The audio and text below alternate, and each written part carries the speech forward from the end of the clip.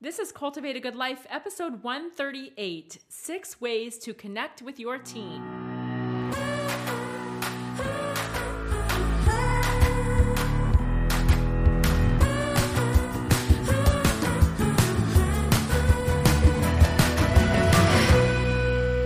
Hey everybody, I'm Becky Higgins, and with me is my friend and co-host Becky Proudfit. Well, hello. And also our friend Heidi Stanger. Hello. You may remember Heidi.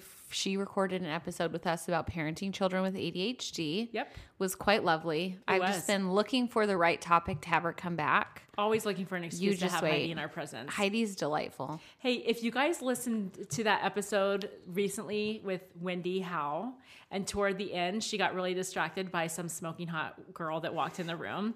That was, in fact, Heidi Stanger. Miss Heidi Stanger.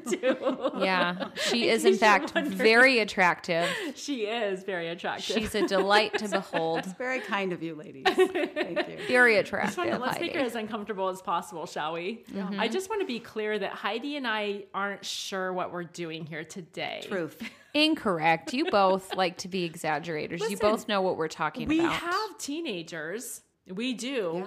Definitely excited to hear all the thoughts and the research and all the things that Becky is bringing to the table today. But Heidi and I are feeling less prepared and more excited to just see what we're going to learn today. I think is that an accurate feeling? Yeah, and what's going to come out? And what is going to come out? Those are the best episodes because sometimes, like even, and you can probably relate to this, you over-prepare content, you over-study, overwrite, over all the things. Mm-hmm. But the very best things happen, in my opinion, just through organic conversation.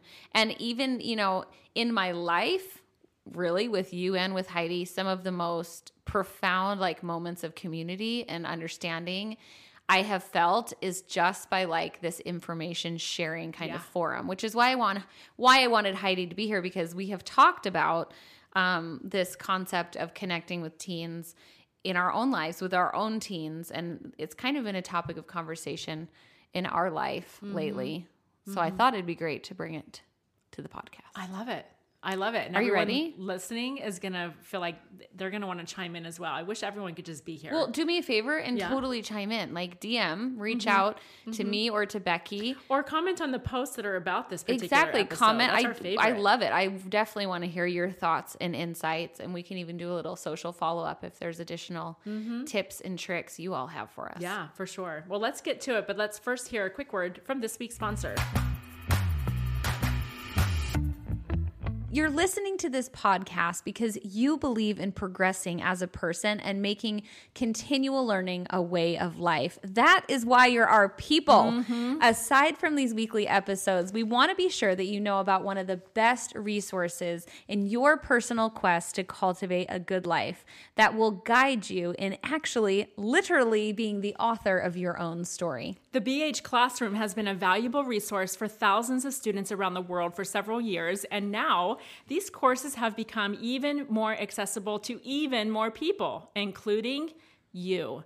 Our courses are now offered in much smaller, much more palatable mini courses, which also means much more affordable prices. The feedback we're getting on this shift has been remarkable and quite exciting.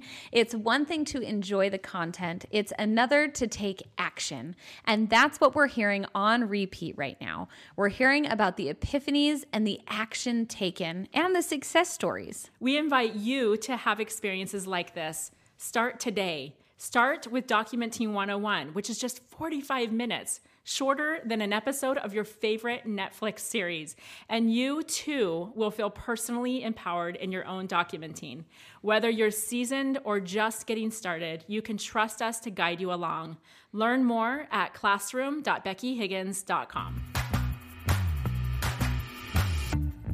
I'm so excited to be inspired.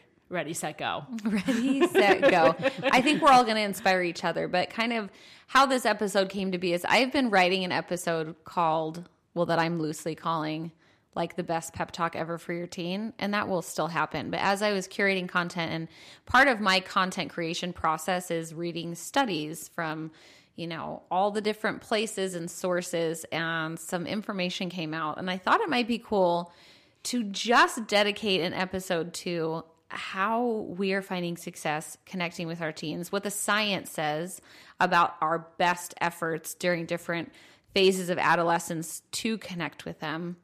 I mean, I don't know about you guys, but teenagers are amazing. And also, unfortunately, don't come with a guidebook. Weird. I really wish they did. That would be freaking sweet. So you're saying that this is really more for parents, not for teens. This is for parents about teens. Yeah. Okay. And part of it too is, so Weston, my oldest, is 16. And, you know, every milestone is like a double-edged sword because yay for milestone. Ooh, they're one step closer to leaving the house. But I realized a few days ago, I was like, oh, he's almost 17. And 17 feels like we're starting to like wind it down.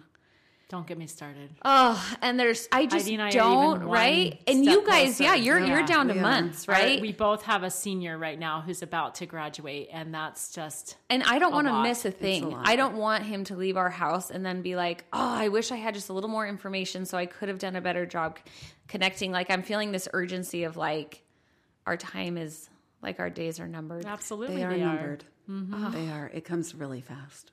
I know. What happened? 4 years ago, he was like born. I know. I don't get it. Good thing you're getting his album made. So I am getting his album made. It is true. Topic for another day, but you know, there's something about reflecting on kind of the whole story, you know, of him, like you said, when he was born, and just kind of like, wow, he's been with me all these years. There's something to celebrate here. There's something to acknowledge. And there is something really special about kind of doing that in a tangible format. Totally. Separate topic for another day, but related. Which it will be a topic. It really is related.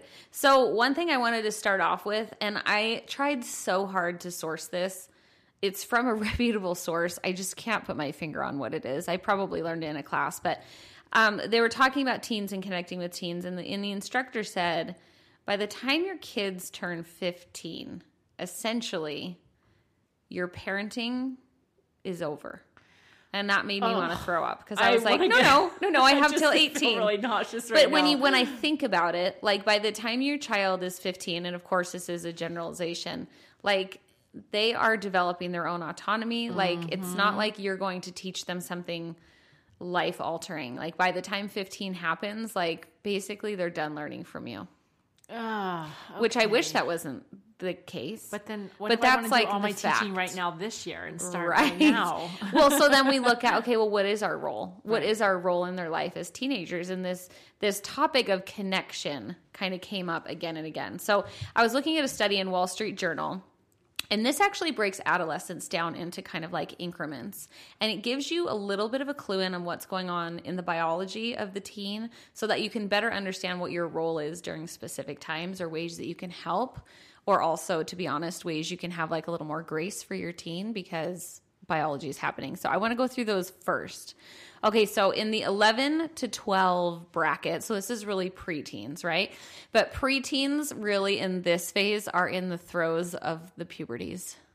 The throes of the puberty, all the hair growing on the armpits, all the changes in their voice, the craziness. Like if you have experienced this magical time of development, you know exactly what I'm talking about. Okay, and it said a really interesting fact is that kids can actually have a digression in certain skills during this puberty-ridden, like out of control 11 to 12 age, which was great for me to hear. So what do you think that they can actually slip back on? Well, I mean, I have a child of that age. In that bracket. But I feel like my answer isn't relevant to what you're asking what the because study we've says. been in a COVID year. So a lot of what I actually think you're going to be very impressed with this says. Okay. So what it says is they can slip back in some skills, particularly decision-making, spatial reasoning, and organization. Huh. And it's because whatever part of their brain is still maturing and like overridden with we call it the puberties in our house, the hormonies, that kind of thing. That part of their brain's still maturing. So this just tells us like when they are not doing as well at focused assigned tasks or organization, like you can have a little bit more grace for them, which I think if anyone knows an 11 or 12-year-old, like Yeah, that sounds about right. They have a little bit of trouble with that organization. And so as parents then, if that is kind of the biological challenge of that time of adolescence, what can we then do to have grace for them and understanding is not like hang our hat on their organizational ability. And then what can we do to help? One suggestion this article gave is giving them visual cues for assigned tasks. So like if you want them to remember their soccer bag, put it out a place that they can see it. Like helping them have some organizational structure is actually super helpful in the 11 to 12 that makes sense. Age bracket. Well, I'll give myself a gold star. When we were starting to distance learn with Crew, who is my 11, 12, sorry, he's 12, my 12-year-old. I made, you guys can see it. Our listeners can't see it, but here in the corner of our home office, I put a list of, okay, since you're distance learning, and so we don't have a lot of the structure that you have when you attend school in person, here are the things that need to happen every day, and here are the things that need to happen in connection with your schoolwork and before your schoolwork and after your schoolwork, and, you know, because the structure and the organization of a typical school day is gone in this moment. We're going back, by the way. But that's, you know, and so but that's a visual thing every day that he could look at, refer to, almost like a, you know, a little chore chart that we used to have in the day. So it's just giving him that their visual cues, so to remind him of what the expectation is. Yeah. And that's actually really perfectly helpful. every single day. Okay, Really? yeah, right. I think you're being sarcastic. I'm sensing a little note of sarcasm in there. Yes, I was a little sarcastic. Yeah. But, you know, it's fine. It helps. It's a guide. I have an 11-year-old who's got some significant special needs, but for him, and I think actually it's applicable for all my kids at times, I make like a picture chart. Like when he's packing for something, I'll draw a shirt times 4. I'll draw pants times 4. And then he can go and do it on his own. And honestly, sometimes I feel like my 18-year-old needs that. Oh yeah. I think I need that sometimes. Right. A text message to my 18-year-old is not sufficient. Somehow that doesn't work. He needs a picture chart. Yeah. I'm going to use more that. effective. And that's okay. Rather than like, I think sometimes, I mean, maybe this is just me, but I think, okay, well, what should an 11 and 12-year-old be like? And I ask myself that, what should they be like developmentally?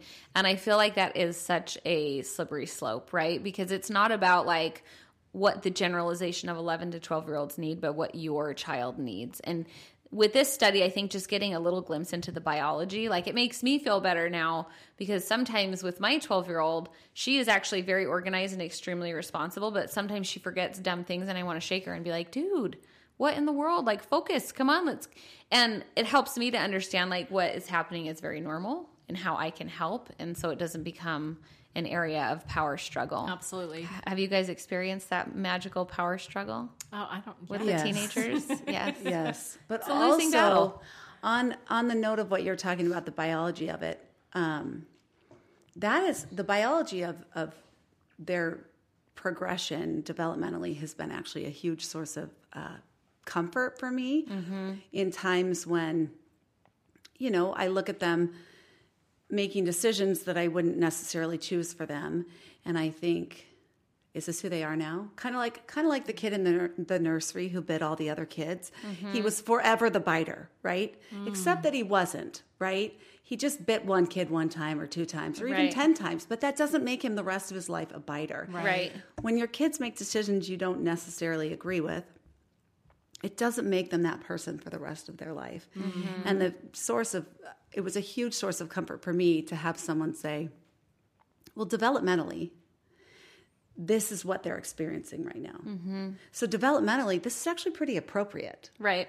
Agree. That is a source of comfort. I have found the same thing when I understand and remember that perspective. And my degree's in family science. Like I learned a lot of this stuff that sometimes when you're in the thick of parenting, you forget. And then when you reflect back and you go, oh, developmentally, it's actually very on par for what their age group is, this stage of life. This is what they would probably be expected to be doing or thinking about or pursuing or not doing or slacking on or taking too far. Like all those things that we think, well, how would they how would they look at this differently than me? Because clearly I know what's best for them. How do they not think of this the same way? Right. But I agree, when you have that perspective and know that it's totally not age appropriate. What's the right term? Developmentally appropriate or age expected. Yeah. It does help you go, okay, so this is, again, like you said, my child's not the biter for life. Right. Right? Like Yeah. that's what it takes you from a place of like maybe over identifying some of these negative actions when we all think like, oh, if only my kid would take this knowledge that I have. But then I have to remind myself, like, how do I have this knowledge? Because I acted like a normal teenager and I was able to learn and progress and grow and decide. Right. Do you know what I mean? Absolutely. And you just can't negate that. So when we look at the 13 to 14 year olds, this is basically when they board the emotional roller coaster of like all of the craziness. And if you have a 13 or 14 year old, I do. You know what I'm talking about. She's a girl. Yes, right. And the thing that this said is biologically their teens' response to stress during this time is like bonkers, bananas, haywire. Yes. Irrational. In fact, okay? it is. But that's biology, which Right. again makes me feel better. And it says you might see an increase in like back talk or door slamming or any of these very characteristic teenage caricature behaviors, I guess. What it also said too is the impact of social stress is peaking around this time, which I think is sometimes... Hopefully you have an open relationship where they can tell you about that stuff, but also sometimes those shaming social experiences are not ones teens want to open up about because they're embarrassing and they cause all these identity questions. But if you have a 13 to 14-year-old and they're acting in a much more heightened, agitated state, you may want to point to social stress. You may want to ask some leading questions there to find out what's going on with them socially. Another thing that this study cited was that it's really important as parents to 13 and 14-year-olds to be stressing the importance of good relationships. And what they mean by good relationships is shared interest relationships. So where a lot of times in kind of the dichotomy of like a middle school, high school experience, you know, kids are focusing on like being popular or being well liked. It's saying to really, as parents, we need to really reinforce the messaging at home about healthy relationships and about what that is and less about the popularity. I like that a lot. Yeah, I do too. Yeah, because I feel like at that age, especially with girls, that's where you start seeing, you know, some girls are mean or some girls are, you know, some girls are biters. Obsessed with themselves or, you know what I'm saying? And you start to see middle school behaviors that, middle school. That middle school's so hard. A flood of memories. Yeah, that I think I don't want you to think that way. Yeah. But your friend does. So maybe we need to redirect. Well, I just think having that conversation, and one of the things I've found to be very effective when I'm talking to my teens that are this age, or honestly, even with my 12-year-old, I feel like for girls, some of these things start a little bit sooner than for boys socially. And having those conversations of like, well, what is a good friend for you? Or when she's telling me about an experience, rather than trying to fix it, saying, oh, you know, validating her, oh, that must have been really hard. That must have been embarrassing. That must have felt really uncomfortable. Well, how would you want to treat someone in that situation? And so I like having this kind of direction to like really focusing on helping them socially. And then another thing that it said is that the family system, like the family structure, is like a built-in stress buffer. And so what that tells me is if I have a teen who's acting out or struggling, like what I need to be focusing on is our family culture. And there was a study done in 2016 that was published in the Journal of Family Psychology that says teens whose families provide companionship, problem solving, and emotional support are less likely to become depressed after exposure to severe stress. So like this severe stress in the 13, 14-year-old, well, the whole teenage realm is really unavoidable. But kind of our agent to counteract that is then the structure we've created within our home, kind of the safety that we've created within the relationship. Which makes sense because it's a place that they come home to that feels safe. So I guess if you're struggling in this area, your goal is to create like a house of refuge, a house of safety, pretty much. Well, and I don't think it hurts to say the words too.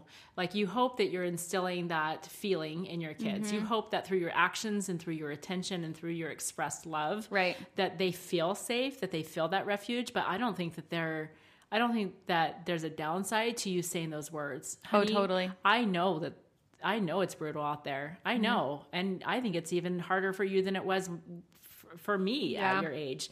Please know that at home, like, we want this to feel safe for you. We want this space to be a refuge. We want our family to be that place where you can just relax and be you and open up and tell us the things. I think that just expressing that once in a while and reminding them with your words is not such a bad thing. At least that's been my thought. Mm-hmm. Well, because I hope that it's expected, right? I hope they understand and feel it, but I don't think they do. I don't think they articulate it in that way. And so I think that putting words to it is really helpful for them. Mm-hmm. Yeah. I love that. All right, are you ready to move on to 15 to 16? Let's hear it. We are ready. This section is titled Risky Business. Well, okay, risky business. That's about right. So essentially, teens at this age start taking on risky behavior. So taking unnecessary risks. And we probably all can relate to that teen who is like putting on this front like they're invincible. Like, I'm going to jump off a 3-story cliff and cliff dive with all the people because that sounds like it could never hurt me, right? And what's interesting is the biology in the brain at that time is actually suppressing the reaction that, well, a normal person would have from jumping off a cliff, right? Mm-hmm.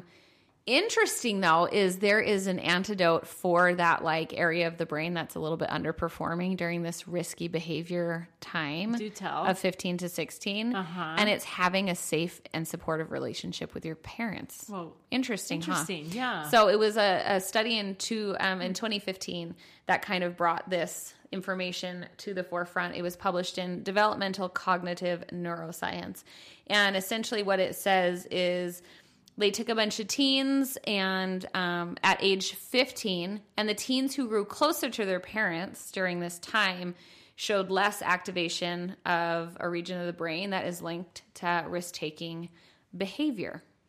So isn't that interesting that the closer relationship you have to your parents at the age of 15 during kind of this time, the less likely you are to engage in risk-taking behaviors. It's almost like God knew what he was doing when he sent us here in families. It's almost as if. And let me further define what closeness to parents means. Okay. It says specifically closeness to parents included having parents respect, having help talking them through problems, and an absence of arguing and yelling. Mm-hmm. And I want to add to that usually talking through their problems is in the middle of the night. Oh, we're going to get there. Yeah. It does. Generally, the mouths of teenagers are loosed between the hours of 1 to 3 in the morning. It's truth. Mm-hmm. Okay. We'll get to that a little bit later. Okay. Let's get to the 17 to 18 range. Okay. This is my words, not the study, but kids at this point are going from like a medium rare steak to like that beautiful medium that we all just love so much to devour. Okay. I guess I just love to devour medium steaks. Okay. But like they're almost fully cooked, right? And bearing in mind that like past 15, they're not really learning anything from us anyways. The only thing they're learning is whether or not we're safe. That's it. Right. Okay. So kids are going from medium rare to the medium. This was a very interesting fact. I knew none of this, okay? Do you know that during this 17 to 18 age, kids actually experience a rise in their IQ? No. Yeah, they like... maybe that's why they think they're so smart. Maybe that is. Maybe they actually are so smart, though. I think my IQ raised in that stage of right? life. Like so if your kid is 15 and 16 and you're like, you are going to clearly live in my basement forever. Know that their IQ as they finish cooking actually can be raised. Okay. Teens at this stage are better at noticing how people feel. Like that self-awareness piece and awareness to people around you is starting to come into play. Thank goodness. But they still have a lack in understanding people's motives and desires. So in the complex social situation is still something that they are working through. Sure. So as parents, how do we support that? Is helping them like break down possible scenarios and motives within like these complex social relationships. So essentially being the voice of reason to help present alternative narratives to them within these complex social structures. That makes sense. Okay. And so at that point too, it says the advice is to support and reinforce their relationship strengths. So I have noticed you're such a good friend. I've noticed that you're constantly, worrying about your friends. I think that's really cool that you're very self-aware. So that would be the time where I feel like positive affirmations about their social strengths is a real positive to be like helping them figure it out during that time. I think that's positive at every stage. Totally. It makes sense in the context of what you're talking about for that particular age group, but it makes me think of every stage. Anytime I've done that, it has always felt like the right thing to do, to like bring out their characteristics and validate their positive attributes in social settings, in relationships, in life in general. Well, I think being specific, right? Yes, like we talk a lot about that. The more specific, the better. Yes. So now that we've kind of had that foundation of like biology and the studies of like what we can do, I wanted to talk through not like 6 tips, but like 6 areas of consideration, if you will. Okay. And we're going to start with like the like vocalization of validating behaviors. Okay. So I actually saw this. I'm not sure where, so I'm sorry if this is yours. Let me know and I'll give you full credit. But, they were talking about having a very subtle shift in how we vocalize validation. So, instead of saying like, I'll pretend Heidi's my child and she does a service project at school, I might say, Heidi, I'm so proud of you. Like, I've never thought there's something wrong with that, saying that as a parent. However, I will tell you, as an individual, I am really triggered when people say that they're proud of me. Because I perceive that somehow that is them taking ownership over the thing to be proud of. Do you know what I'm saying? And that's like a weird thing I've had forever. But like those words about like, oh, I'm so proud of you have never sat fully well with me. Oh, I've told you that many times. I probably have too. I know. Well, no, like, it's okay. And here's the thing too. I will say this, but if it's a very safe, loving relationship, like I probably wouldn't be triggered by you two saying it. But someone I'm not as close with, if they said I'm so proud of you, literally the thought in my head is, well, what gave you the right to feel pride about me? Oh, like, interesting. Yeah, do you get what I'm saying? And I've never been able to put my finger on it, but listen to this verbiage switch. So I'm so proud of you. Instead of saying that, saying to your child, you must be so proud of yourself. Oh, that's really good. That simple shift, because then it doesn't become about, I'm so proud of you, so your action is validating my need for being prideful over you. But like, it just takes it from like, your kids doing something to make you happy as where your kids making decisions to make themselves happy. I love it. Isn't that such an interesting little shift? And I thought, that is what I'm going to say from now on. You must be so proud of yourself. Yeah. That is really cool because it puts it back on them and they're having that autonomous experience. Again, episode 66, like we talk about this all the time, but anytime you can give your kids, especially teens, like that shot in the arm for autonomy, like it is going to serve them better than you feeling happy or pleased with their actions. I love that. So switch it's the focus from you to them. Exactly. Yeah. And so there's ways to do this with all kinds of compliments. So that's the first area of consideration. The second is, and this actually was a part of the course, the Live the Story You Want to Tell course that we talked about in Module 4. And it essentially is, stop thinking about characteristics as good or bad, right? And we take you through this exercise of if you look at any characteristic through the lens of love, right, it becomes something totally different. So for instance, if Becky is shy, right, rather than saying to my child like, oh man, you're shy, we should really work on that. We should really, really work on that. What if we look inside of the shyness, like how does a shyness, which you may be perceiving as a weakness, actually be a strength?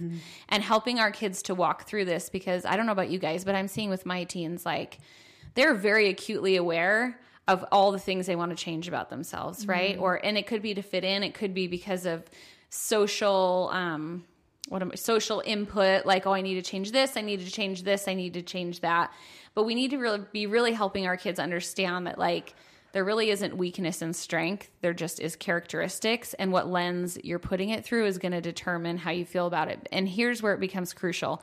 Some of these things are inherent to us. Like you can tell someone who's shy, like, let's work on this, let's do that. But then the messaging is like, your shyness is a problem. Right. Right. So instead, let's look at like, man, you know, you are such a good listener because of how you are, the natural disposition of how you are in friendships. Like you observe and you're really self-aware and you're able to read situations really well. Exactly. And so do you see what I'm saying? Like it takes like that weakness to a strength. Mm-hmm. Yeah.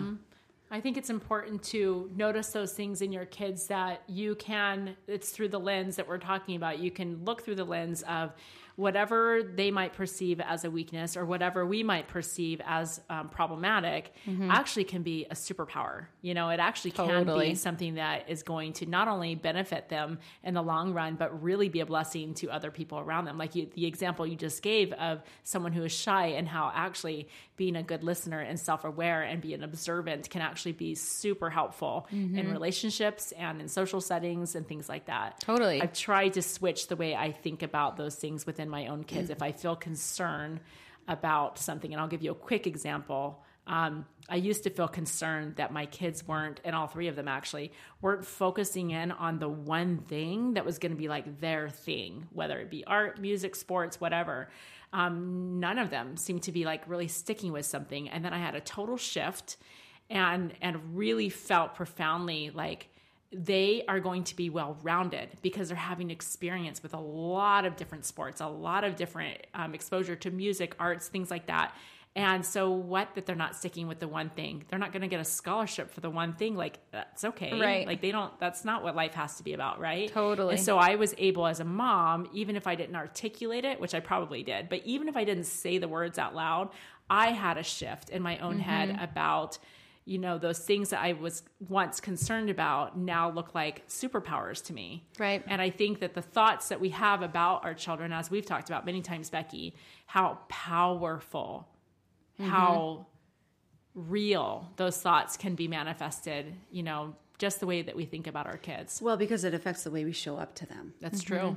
And so if we're showing up in a way of, you know, I'm concerned about you, that's a totally different relationship than if we're showing up in a way in the way of like, this is awesome that you're going to be so well-rounded. I had an experience with one of my kids who was a pathological liar for quite some time. I mean, also, if any of you parents out there are going through this lying phase, like very developmentally appropriate. Is it? It 100% is. Like it? going through phases of like figuring out truth telling apps. That is very, very normal. I would say like 9 to 18. Okay, perfect. Great. No, but I would say like for a lot of kids, I mean, gosh, I'm not like a psychologist, but I would say like, yeah, probably like 8 to 9 to 13, 14 is when it will rear its ugly little head. I just want people to understand, like, if she's saying like pathological liar kind of tongue in cheek, but like the whole lying, like this is a very common issue, right? Lying is like, it's very common and normal, by the way. Well, I didn't, my oldest child had not been a liar. So this one was new for me. No self-preservation with that one. Yeah, this one was new for me, and it was a whole different experience. Yes. And I remember it kind of reared its ugly head one time. There was an experience, and I remember talking with her and just saying, you know, this can become a strength to you. I mean, I felt so inspired during that discussion that I had with her. I actually recited a scripture and about how our weaknesses can become our strengths. Right. And now that child is much older. And she's amazing. Are you kidding me? She's one of like the most amazing people I've ever met. Incredible human beings. And it goes back to what you were saying about not labeling your kid a biter, right? Like just because they're going through a phase of like testing and maybe failure, which by the way is the best tool ever. Like they're not forever going to be a biter. Right. Well, but also specifically to her, she's really honest. And she has this ability to be really honest with her friends when there's something that they need to talk about. She never was one to be that dealt with drama or like, you know, the silent treatment or anything. It was just, I see this as a point of discussion, right, that I'm going to go approach this friend about. And it was it's such a healthy way of handling, what could be perceived or what could turn into conflict.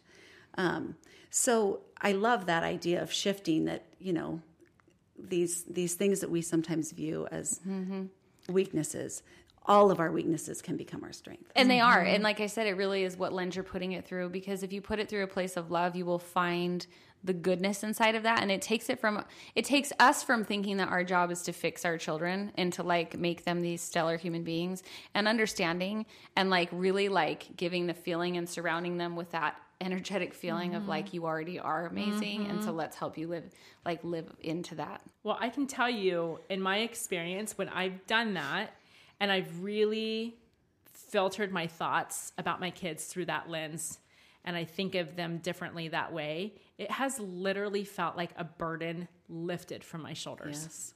And I don't know why. I don't know if it's because, I realize that's not my responsibility to change them. They are actually legitimately awesome exactly as they are. When I remember that, instead of the fixing mom mentality, I've got to fix this, I got to help them, I've got to guide them, I think that is a freeing, I know that is a freeing thought, and it's a freeing reality. And it allows you to show up as your best self. True. Which is ideally what we all want to be able to do. Absolutely. Because the alternative is it stresses you out. Your kids, who, by the way, are already getting the message from their social scenes and school and all these things about what they're not. Yeah. They're already very acutely aware and probably projecting on themselves. This is not a place for a parent to step in and start naming weaknesses, right? True.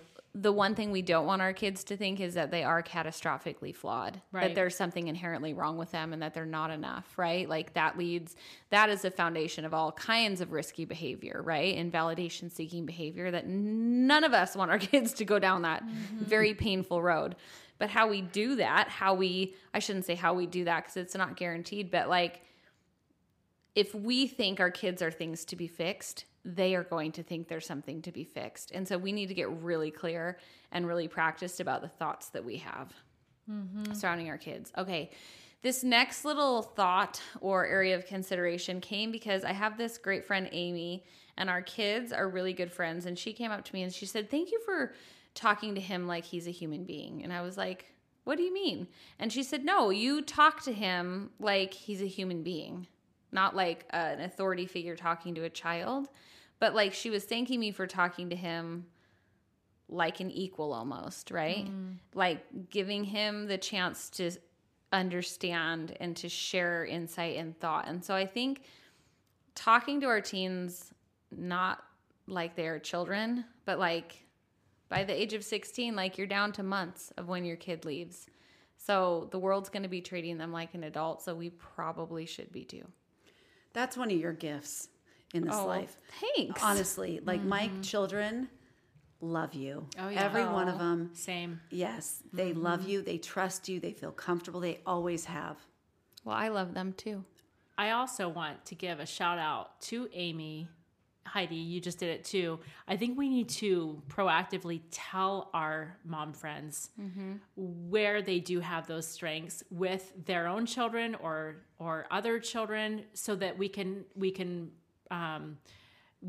put more momentum on those types of characteristics and behaviors, because teens are beat up by the world. We also are beat up. I'm not saying we're all victims here. What I'm saying is we're already hard enough on ourselves. And I think what's cool is you probably already know that about yourself, but the fact that Amy went out of her way to tell you is remarkable. I think too, right along with this, treating your teens like they're human beings, is we can't go into every interaction expecting that we're going to be the one doing the teaching.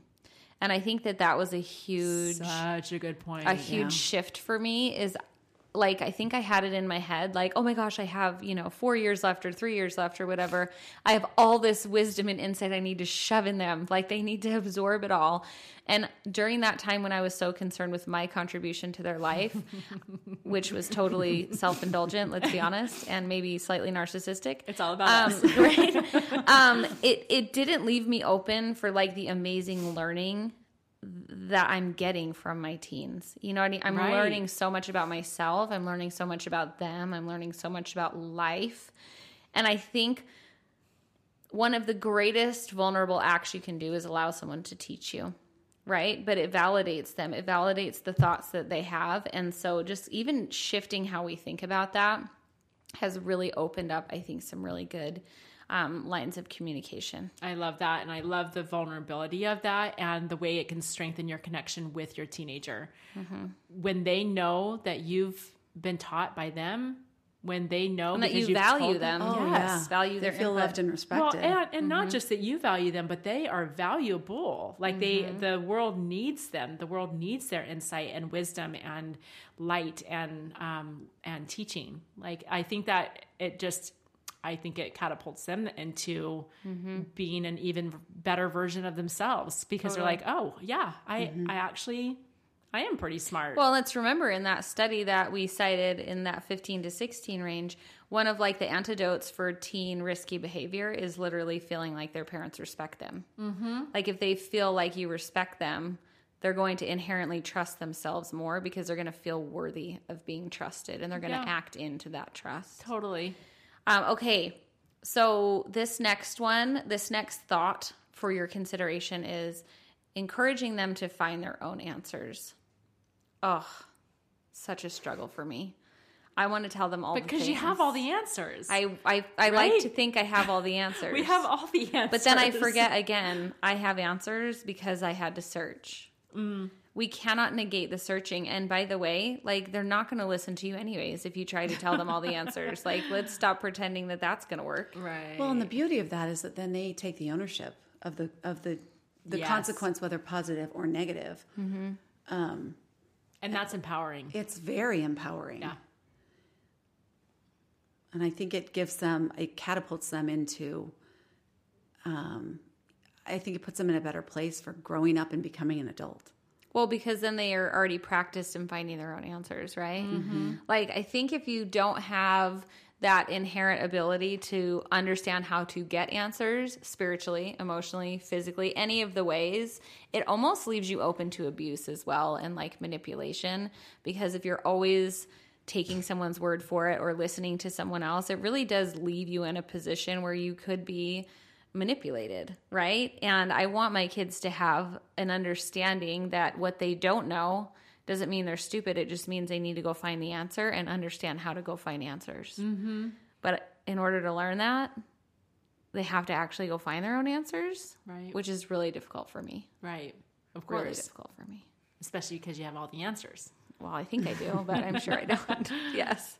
No, but it's encouraging. It goes back to validating them in their efforts. If they know that you trust them to figure some things out, knowing that, of course, you're a safe place that will offer guidance if they want it. Mm-hmm. If they're asking for it, you can help support and whatever, but really encouraging them, like giving them that confidence. I am so confident that you can figure this out for yourself. And also, I've got your back and I'm here to support you. Mm-hmm.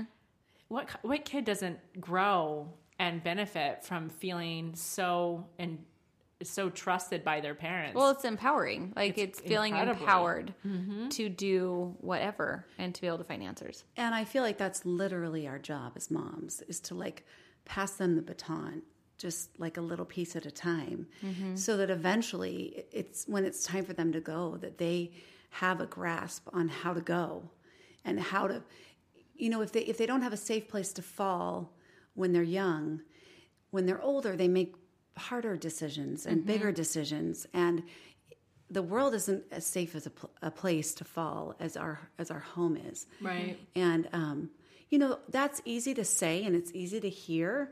It's harder to implement. It's harder to experience it when you feel like they're falling, and it's happened to me, and I've reminded myself, this is what I want though. This is the safest place for this to happen. Mm-hmm. So, you know, I'm grateful for that perspective. And I think during those times when your kids do fall, because they all do, that's the only way to develop, is to fall and to fail and to move on. And making sure that you have already talked through in your head, like, let's just, you know, I'm just going to say it, but like your child comes to you and they're pregnant. Like, what are you going to say? Like, how are you going to react to that?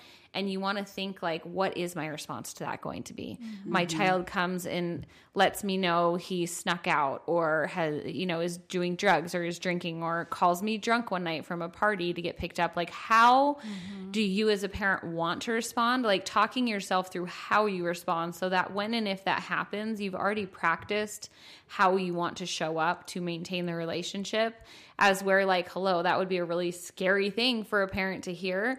And you can go into that reaction mode, which will most likely be damaging. But these are big moments when your kids come to you with these kinds of problems. Like, you really have to have it dialed in how you want to respond, because they're opportunities as well. Mm-hmm. Well, and something that you said to me years ago that has been so profound was that, you know, in our church, we have certain beliefs about, you know, obedience and all the things. And so something that outside of our church would not be a big deal can seem like a really big deal to us because of whatever standard, you know, our standards. Cultural standard or religious standard or whatever. And most of it's cultural. But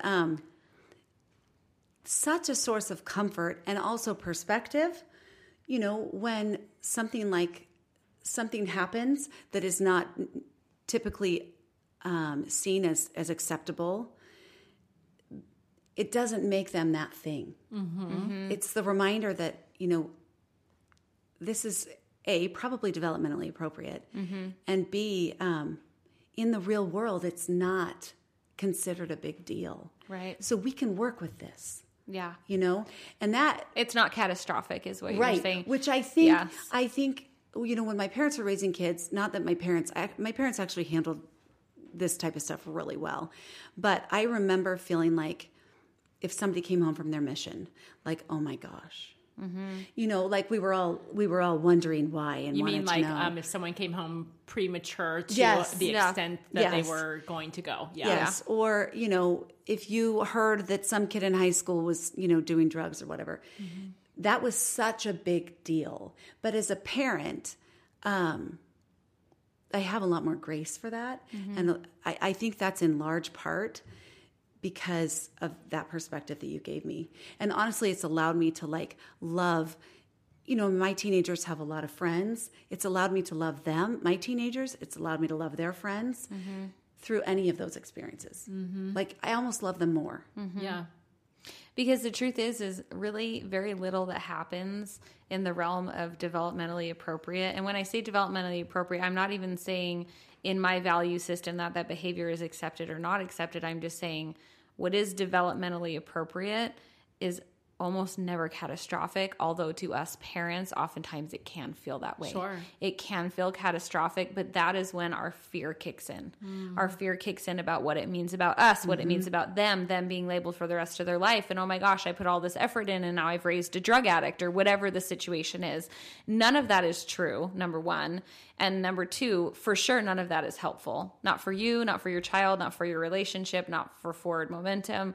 And so understanding that things that might feel catastrophic might not be catastrophic, right? Like it's not like all hope is lost. And I love that thing about the biter in the nursery, right? Like it's okay. Like you can still be a safe place and you can help them as they kind of figure it out. Because as much as we would like to think that our kids will take our word for it and never try and test anything, like those kinds of failures are the absolute best teachers. In the world. Well, and you know, as much as we want to protect our children and teach them, guide them, protect them from the, you know, the harms and the hurts that can come in the world, at the end of the day, at least this is where my faith comes in. I know it does for you as well, or the two of you sitting here, is that these experiences that they have and these falls or these fails or whatever we want, however we want to look at them, are actually really essential for their growth, for their progression.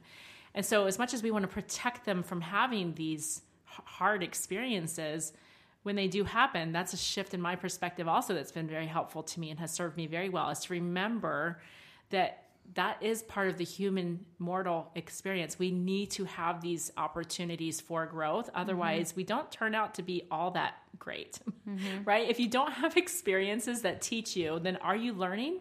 And then are you evolving? Because if not, you're not going to get really far, right? Totally. And so you need those experiences. Well, and I think particularly to round out this section, encouraging them to find their own answers, I think particularly having to do with their relationship with God.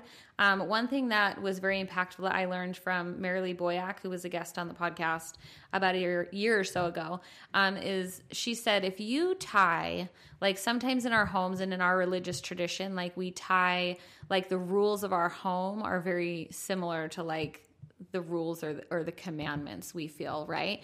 And she said, here's the thing. If you so closely tie obedience to God with obedience to you, if that in your kid's mind is one and the same, that when they get to these teenage years and they start to pull away, which is exactly what we want, like that is the healthy developmental track, right, of kids growing up and flying the nest. And so as they kind of start to cut these strings little by little, if you've tied that obedience to God with obedience to you, they're going to naturally separate from that notion of obeying God because it was maybe more about obeying you than it ever was about obeying God. Mm-hmm. And so when we talk about like religious value systems, we need to be really careful. And that doesn't mean you can't have boundaries. You can't, obviously those things are all great, but also encouraging them to find their own answers. To me, one of the most profound ways we can do that is understanding that they have choice within their relationship with God and kind of honoring that and honoring their decisions and honoring the path that they take to know God or not know God, honestly, and giving them the space to do that from a not fear-based place, I think is really, really, really crucial. Because they have to go through that discovery process for themselves. Or what's going to happen is you have like a teenager who's like towed the line or done the right things and then ends up getting to adulthood not really understanding how they feel about a lot of things. And Beck, I'm going to go ahead and we'll link to the in the show notes. We'll link to that episode that's about agency. I think it's called Kids and Agency. Yeah, but we'll put the link in the show notes with Marilee Boyack. So good. Okay, so good. Leading me to my next point, which is stop doing for them what they can do for themselves. Yeah, it's not cute. It's not loving. It's not mama bear taking care of her cubs. It is disabling your children. Like 100%, it is sending them a message that they are not capable of doing what you are doing for them. Was my laugh nervous enough? Stop it. Am I maybe still doing something that my children can do for themselves? Maybe just aren't we all, for heaven's sake? Yeah. Well, I was speaking to a friend yesterday, and she was we were sharing stories about college, and I distinctly remember going to the dorms at college, and I was shocked at how many people had zero idea how to do laundry. Like who ruined expensive clothing because they literally didn't know where the soap went or how to do a load of laundry or how to separate or, just those basic life skills. Like, dudes, we need to do better. Do you know why? Because when they can do things for themselves, do you know what that builds? Confidence. Go ahead. Hey, me in the front? Yes. Confidence. Self-esteem. Right? Small attainable goals over a long period of time. Feeling empowered. Right. That is the DNA of self-esteem is like teach them to do and then let them do. Yeah. That's how it happens. Yeah. I'm so good at some things and not good at other things. Your kids are 18 and you're still doing their laundry. I'm not doing his laundry. Maybe pull back. My kids are fully doing their own laundry. I know this isn't about me, but your kid? And here's the thing: there's a difference. My kids all know how to do laundry. Even my 8-year-old. Yeah. Do I wash their laundry? Yes. Obviously, they're at school. Like I'm not saying abandon everything, but make sure they know how to do it. Make sure your kid knows how to scramble an egg, and like cook ramen, for heaven's sakes, right? Like or popcorn. But like popcorn, there you go. But you know what I'm saying? They need to be able to do these basic life skills, because if they can, they're going to feel confident. Changing a tire, knowing how to change oil, right? Like just knowing how to do some of these things makes them feel good. When your kids have chores, guess what happens? They feel good. They might complain every day, but then I have had my kids come back to me and say, and we have had a very established chore chart for a very long time, come back and say, do you know my friend doesn't even know how to do that? How crazy is that? Like they feel so good about the things that they know how to do. So stop doing things for your kids that they can do for themselves. I'm curious to know, Giggle Pants over there. What is it that you think your kids need to do on their own that maybe you're doing for them? Everything food related. I was literally going to say the food. You know this is a weak spot 100%. for me. You know it's a weak spot for me in my life, in my personal life, and you know it's a weak spot. And yeah, well, maybe you didn't know, but I have my boys are distance learning, and I'm home. And so I feel like I'm the mom who's at home because I have flexibility. I can work at home. So I'm the one certainly who should be feeding them, who, you know what I mean? And so I feel like that is a weak spot that I need to be working on, that when they are capable of fixing their own lunch, for example. Well, it doesn't mean you family can't, dinner like, is different. I'm talking about like. But it doesn't mean you can't here and there. Like she has a great tradition with grilled cheese, right? It doesn't mean you can't do your grilled cheese. But I like making making them days. breakfast, right? Like there's little things like that. But there are certain times where it stresses me out because I have so much going on, and then I say I am actually really like the one with a massive amount of things to do, and why on earth are they not making me lunch? Amen. Right? But that's on me. That's So here's I'm your feeling challenge very for you. empowered So here's what you're going to by do. the challenge that Becky's about to give me. You're going to be busy. You're going to let your kids see you be busy. And you're going to say to Porter, because the crew might be a little too young for this still. You're going to get if you ask crew, you're getting popcorn and you're getting popcorn and Fruity Pebbles. So if that's what you want to eat that day. But what you say to Porter is, hey Porter, if you wouldn't mind when you make yourself lunch, would you go ahead and just make me whatever you're making? It's fine. I'm really swamped at work. 10 minutes later, he's back from, what's the orange chicken place? Panda Express. Panda Express. Yes. Just, you guys. You'll get like a Premier protein shake and an orange chicken thrown in your face. Oh my gosh, for real. Anyway, okay, I've got my challenge. I've got it. I'm Okay. going to work on it. Yes. The last thing, and this is kind of, I think, one of the most important things. It's been a game changer for me. Again, I learned this years ago in a class at Education Week, which I've brought up before. Just a week of all kinds of great classes. I was in another teen communication class because obviously I love it. And he said, let your kids talk. Even if it's 2 a.m., let them talk. And Heidi and I talk about this all the time because you will lose sleep. And for some reason, your child comes home at 11:30, 12:30. They're in your room. You're ready for bed. You stayed up late to even like make sure they got home all right. And they just want to spill the guts. Spill all the guts. They do. You're right. What it's is like it? their tongues are loosed after midnight. And I am here for all of it. And my husband goes to bed most of the time. And he's like, what time did you come to bed? Why'd you come to bed at 2:30 in the morning? And I'm like, you missed out, honey. On all of it. You missed out on everything. Like relationships are forged, like trust is created, like all the things happen from 12 to 2. So just be tired. But what he said whenever they want to talk, that is your number one job. Yep. Because again, they're done learning from you. All they can learn from you is, when I go to mom, is she there? Yeah. When I go to mom, is she safe? Yep. Is she available? And you want to be that safe place. Because guess what? If you're not, someone else will be, and you're going to miss out. Right. And I don't want my children going to talk to other adults when I'm right there, but I have to show them I'm right there. So my need for sleep at that time becomes secondary to the higher need, which is maintaining that connection. I have 2 thoughts to share. Okay. I do want my children to go to other adults. What do I mean by that? I will send them to Heidi or Becky any day. Totally. I No, agree. here's my point though. Here's what I actually mean. I know you know what I mean. is I want to be their number one. Always and forever, I want them to know that I am a safe place and I'm a place where they can find comfort and help and support and love and all of those things. But anytime I know that my child has connected with another trusted, keyword, trusted is very key, adult, like one of my dear friends, someone that I look up to, admire, love, appreciate, all the things. When I know that that's happened, and Becky knows this, but like for me, it's what we're here to do. We're here to help each other. We're each other's village in every way. And so that is profound to me. The second thing I wanted to say is that for those who might be listening to Becky and Heidi connect about the 12 to 2 and the tongues are loose, that's not my experience. My experience is not that that's when they open up and talk and say all the things. It's actually not at all in the middle of the night. But for me, there is non-verbal communication that happens late at night. And in my family, there's a lot of back scratching, right? So we'll snuggle up Porter, for example, might watch a game. He's not snuggling up, like actually, but he wants me to scratch his back while he's just catching up on text or watching a game. And to me, that type of presence and that type of connection is also really important. I wish that my kids were like loose tongues after midnight, like talking my ears off about all the things, but because it's not, I will find every opportunity any time of day and also in other ways that are less talking, maybe more nonverbal communication or connection. I'll take it.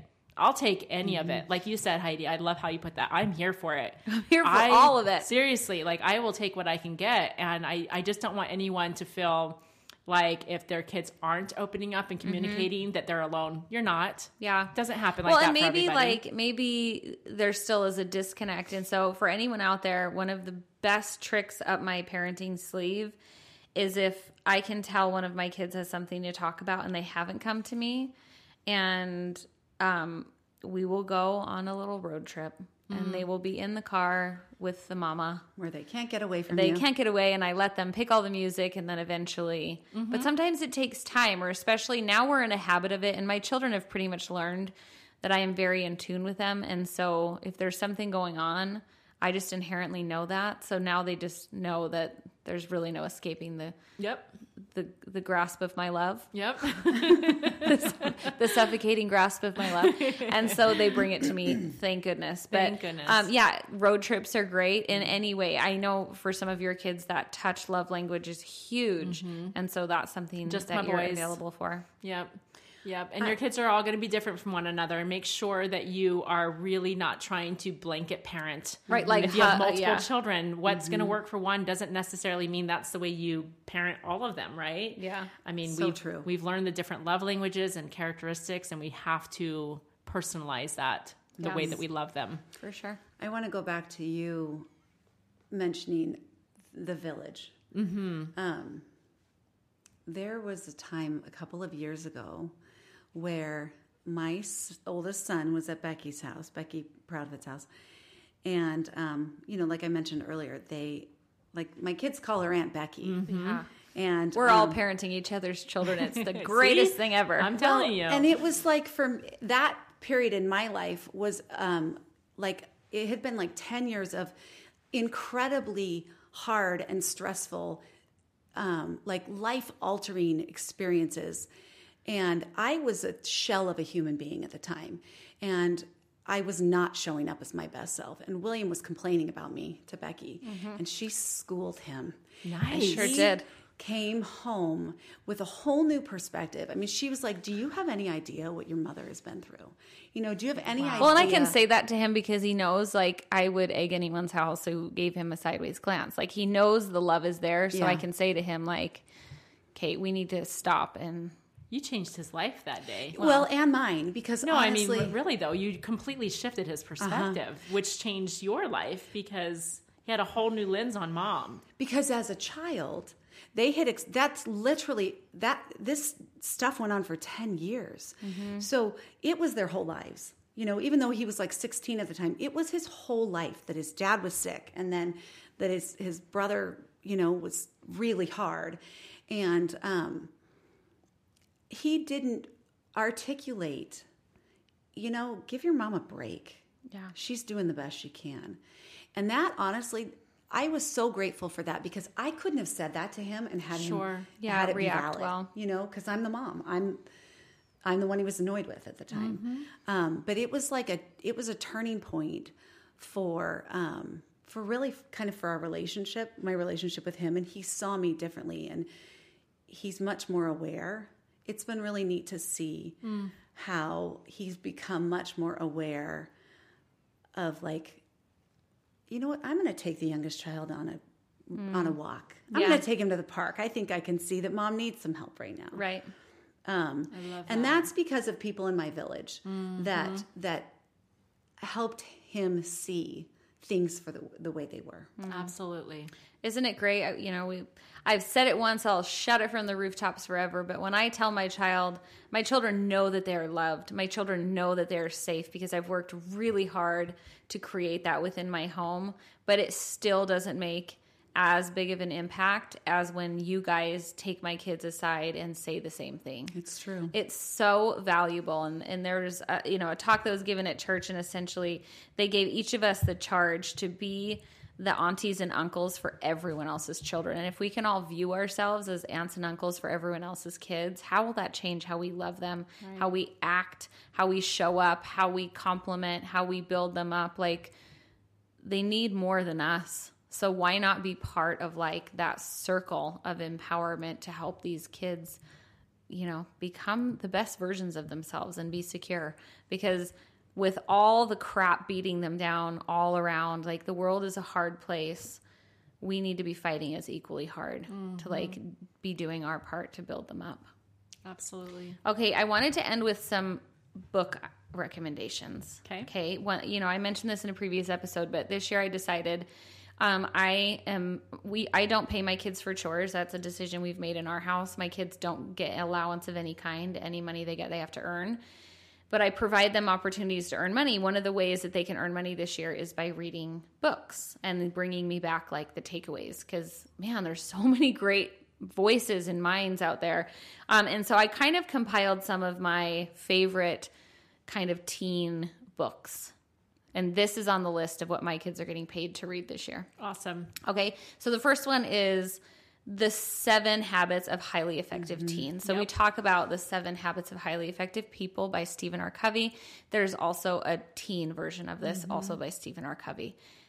Incredible book, and it will give kids the 7 kind of characteristics of the kind of teens that they all want to be, and it gives them a framework. Great book. Okay. The next one we've talked about a lot, which is Atomic Habits by James Clear. And what it does is sometimes we get in this mentality of all the things about ourselves that need to be fixed or bad habits we want to stop. And James Clear has taken all the scientific research and personal experience he has had and breaks it down and helps teens to understand that the best way to end a bad habit is to replace it with a new good habit. Yep. Okay, James Clear is amazing. So that's Atomic Habits. The third book is called The 4 Agreements by Miguel Ruiz. This is actually a book kind of rooted in Native American theology, and it talks about the different facets of our being, of our personality. It's actually, I bought that book for Claire last year. It's a very easy read, but it really just kind of breaks down in I will say a spiritual way, but not a religiously specific spiritual, just general spirit kind of book. It's amazing. If you're an adult and you haven't read the 4 Agreements, highly recommend. Okay, the next book is called You Don't Have to Learn Everything the Hard Way, What I Wish Someone Had Told Me. And the author's name is Leah Saul. And what I love is on her, on her little inscription, she says by Aunt Leah Saul. I love that. And so that kind of gives you the also, tone I love the of title. the book. Mm-hmm. I love the title. Yeah. And so it literally is just this book of these golden nuggets to help kids navigate this very, very complicated world that they're growing up in. So without that's a great having one. to learn the hard way. Okay, this next book, very, very good. It's called Do Hard Things, A Teenage Rebellion Against Low Expectations. Because I think sometimes in our society, we have a chronic condition of underestimating teenagers, which is then causing them to have low expectations for themselves and on and on and on.